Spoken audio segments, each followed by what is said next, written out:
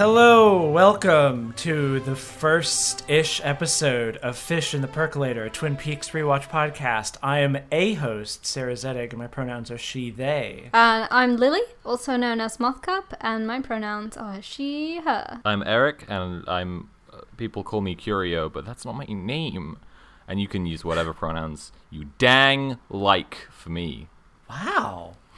That's too powerful. So powerful. I wanted to just open it up, like, using some coarse language so that people would know what kind of sailor they're dealing with here. I'm feeling kind of faint after you said that. Yeah, I thought we agreed that this was going to be a Christian family Twin Peaks podcast about a television show that opens with a teenage girl's body being found wrapped in plastic. I really don't like that we're taking this in such a dark direction. Please, Eric, simmer down. My heart can't take this. Anyway, so this is a podcast about Twin Peaks, and we're three YouTubers who decided that our voices needed to be heard in the hashtag discourse of the Twin Peaks universe. I'm a Viner, so... Oh, that's true. I'm sorry. Why didn't Don't get this wrong, please. I always get that wrong because I'm 70 years old and I don't know what technology is. So what's this show? What are we doing? It has an owl in it. It does. Allegedly. I've heard that they may or may not be as they appear. I think that's the line. The owls may or may not be as they appear. Welcome to my Owl Facts podcast. The line is owls? What are owls? It was funny because you said, what is the show? And it's an appropriate question for this show and for the show that this show is about. But it's also the question of this show. It's meta. Yeah, it's very postmodern. It's the sort of like it's a very good kind of hands-off approach to pinning down like an actual ideological statement. It's the philosopher's approach, I think. The sort of like, what is the meaning of life? I don't know. What is the meaning of life? And then you sit around stroking your chin. So you're saying that postmodern philosophers were really just like, they were charging by the hour and they were just trying to run up the clock. Oh yeah, absolutely. What I'm trying to say is to answer the question of what is this show, turn your attention to Twin Peaks and say, what is this show? Who am I? What? So this is a general introduction episode just to kind of give a sense of the tone and who we are. And I think the first real question that we should try to answer here is just go around the proverbial table and see, like, why do we care individually about Twin Peaks, and what are we trying to accomplish? That's a nice with this show. Well, I have seen Twin Peaks. I've seen it. Interesting, right? Yeah. I've seen it like 1.5 times before, and I haven't yet watched the third series, so that's going to be interesting once we get there, because I'm going to be like, what's happening? What's going on? Like, more so than usual.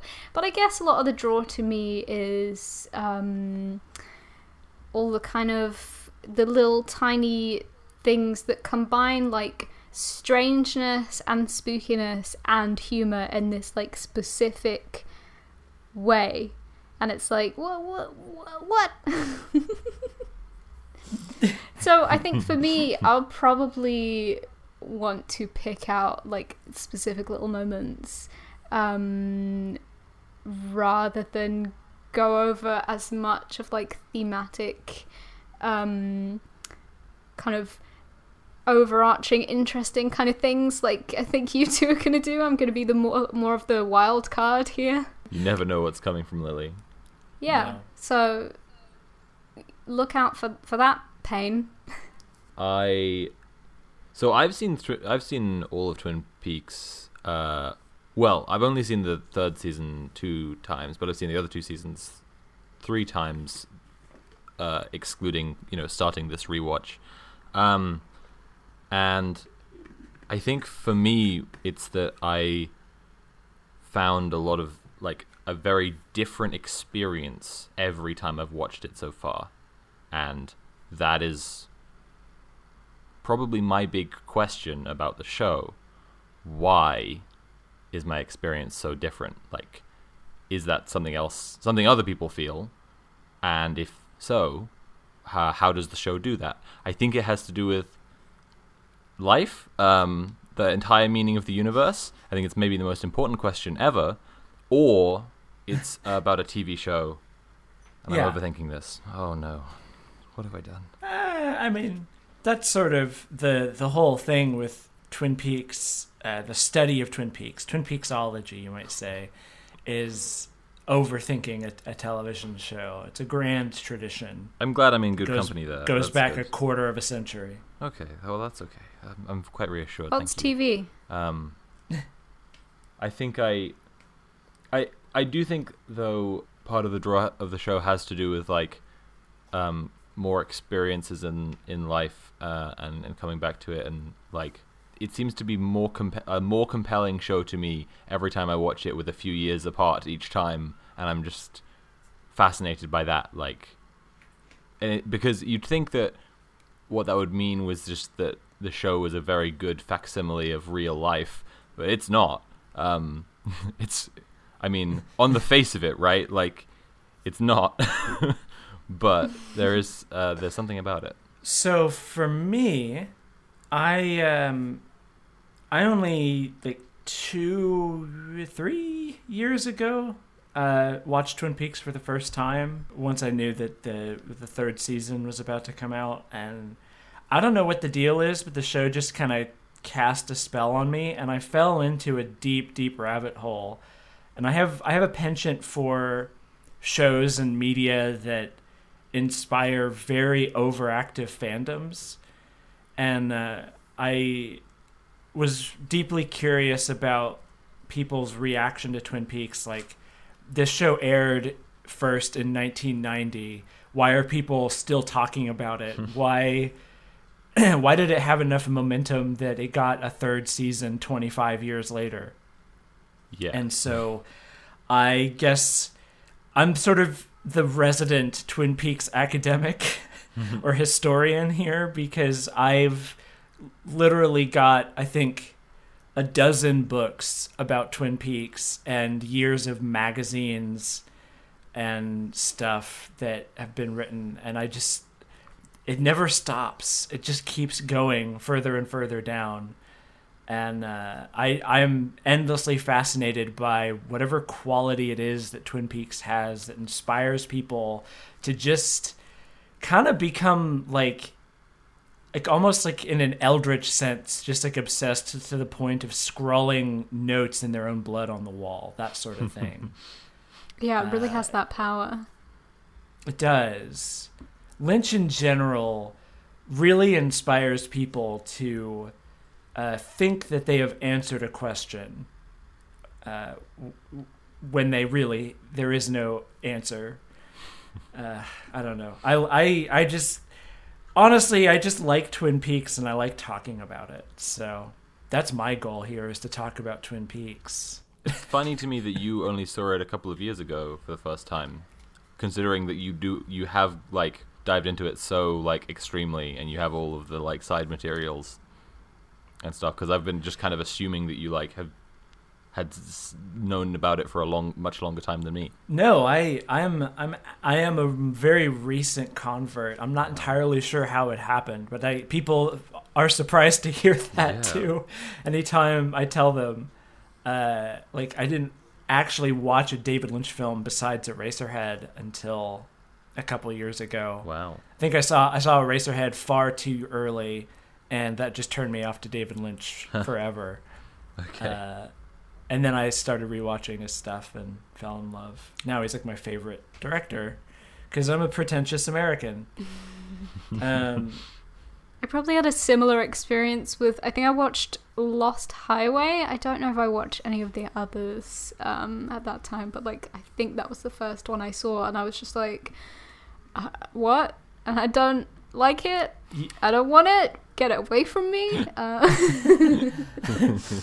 But then watching Twin Peaks, I felt like gave me a better avenue into David Lynch, because it's interesting how in Twin Peaks he's kind of limited by certain things and also by sort of collaboration and the network and stuff, and it's a kind of different David Lynch experience, but it kind of gets you kind of fed on some of his core things. Yeah, that's kind of funny. Like, I was gonna say that Twin Peaks is oddly like stealth Lynch. Like, it's like, especially we'll talk about the first episode in our next episode, but like just the way that it kind of comes in, and it's one show, and then over time you start to realize, oh, it's a weird other thing.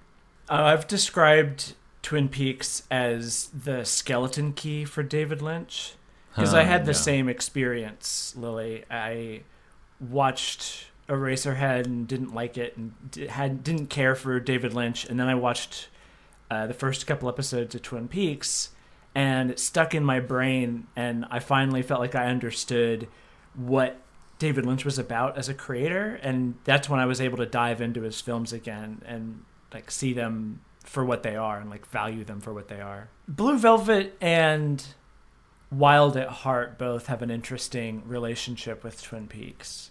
And it's weird watching Blue Velvet now, and it's such a bizarre film, and yet it was so successful at the time, and it's pretty much the reason why ABC greenlit Twin Peaks.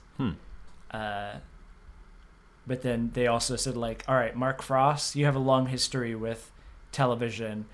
Get in there and rope Lynch in. Keep him keep his head out of the clouds, please. And Mark Frost said, yeah, sure, wink. I don't entirely know why you would see Blue Velvet or any of Lynch's films and then order him to do a show and be like, but less of you. Like, I'm not saying I don't understand someone like not liking David Lynch or finding him too strange or anything like that, because that's all kind of obvious, but like, I just mean if you want David Lynch, you're gonna get him. Yeah. So each episode of this podcast, we are going to be, in general, I think we're gonna try to keep it relatively free form as far as our conversation goes. Each episode is going to be about an episode of the show. So next one, we're just going to be talking about the pilot. And we have a series of like guiding questions for things that we want to point out, just to kind of keep things simple, because there's a million things, especially in this first episode, that we could just talk about forever and ever. So a handful of questions that we have is like, how does this episode hold up? Who stole the episode as far as performance? Like, one thing you liked, or how does it fit into Twin Peaks, or like a good prop, costume, or background detail. And I'm sure we'll invent more guiding questions as we come along, and maybe we'll set up some kind of Twitter and or email situation where people can suggest things. I don't know. That's a nice idea. Yeah, just so that we have like more of a format than just let's just go. Although I'm sure we will just go, much like Sonic T. Hedgehog. Gotta go fast. Gotta go fast, all the way through the Pacific Northwest. For our next episode, I think we will have to go fast TM, just because this is true. It's like a double-length I'm worried episode. about the first actual episode because there's just too much to talk about. But the last point I think that would be important to say is that there's going to be spoilers. We're going into this assuming that you have watched Twin Peaks. Yeah. Like, it's not a watch podcast, it's a rewatch podcast. Like, we're going back over it, right? Like, yeah, and looking at it like the series as a whole. And I think it's fair to say, though, that if you've never watched Twin Peaks, it's really hard to spoil because it's not a show that's about the plot, which is ironic because a lot of the marketing of the first season was very much who killed Laura Palmer, but Lynch explicitly treated that question as less interesting than the town and the characters. Totally. And the plot was supposed to be like a background detail that was the vehicle for us to see these people and their lives. So spoilers don't really matter as much because it's a sensorial experience. It's ineffable. It's some other pretentious word. I've said before, I think that the way, like, the people talk about a dreamlike quality to Lynch, and it's like taken in isolation, like a scene might have theme and meaning in a certain way, that it might be important to like understand it in isolation. But like, if supposing that, like, I don't know, what would be a huge twist in like a different show, like the sheriff's office gets blown up later in the season. Like, if we were just like talking about that, it just wouldn't like matter. Yeah. Like, it would matter in the scene where it happens, but no. Oh, we should Like, do it our wouldn't matter to the rest of the show at all. Sorry. Should do our social medias. we should do our impressions of the fish in the percolator. That's Yeah. probably essential to the intro episode. Let's get this out of the way right now. Give us your impression, Lily. There's a fish in the percolator. I thought you'd just given up halfway through, but it was just a tremendous pause. That was great. There was a fish in the Fellas, you're not gonna believe this. There was a fish in the percolator. That was... I forgot about the fellas. That was good. That was perfect. I always remember it so, like, gnarled up. I remember it, like... And then I watch it, and I'm like, see, there's no difference between that and my memory of it. But I know it's, like, bullshit. I always remember it, like, there was a fish in the percolator. Like, I think I just love his voice loads, and I just, like... So I just make it this, like, parody of itself in my head. Mm-hmm. I love the exact tone of, like, confusion, but also this, like, almost joy. Yeah. I was in a McDonald's downtown in London a few years ago, and I only went in there to use the bathroom, and I went down to the bathroom, which was, like, underground, and there was a potato under the, like, stall, like a full skin-on potato, like, in the bathroom, on the floor, like, halfway under one of the stall cubicle walls. And I finished using the bathroom, and I went upstairs, and I said to the cleaner, like, I said it like, there's a potato in the bathroom? And her face and my face were doing the same thing at the same time. And then a little while later, I was like, oh, I understand Pete as a character now. I get him. I've just gotten the essence of the character.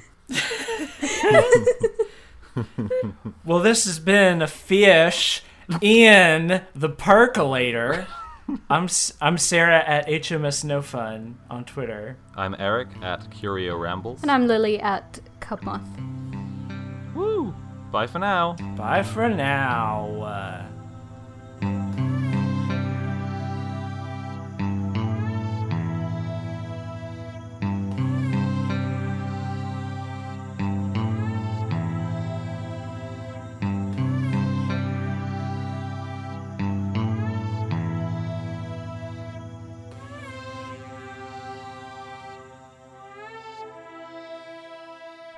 David Lynch has nothing on this.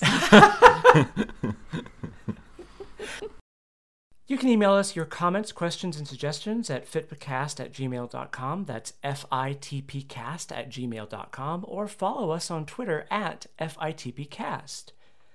We are hosted by the Lunar Light Studio Network. You can support us through their Patreon by going to patreon.com/LunarlightHQ and picking our podcast when you sign up. Lunar Light Studio. Pretty, witty, and gay.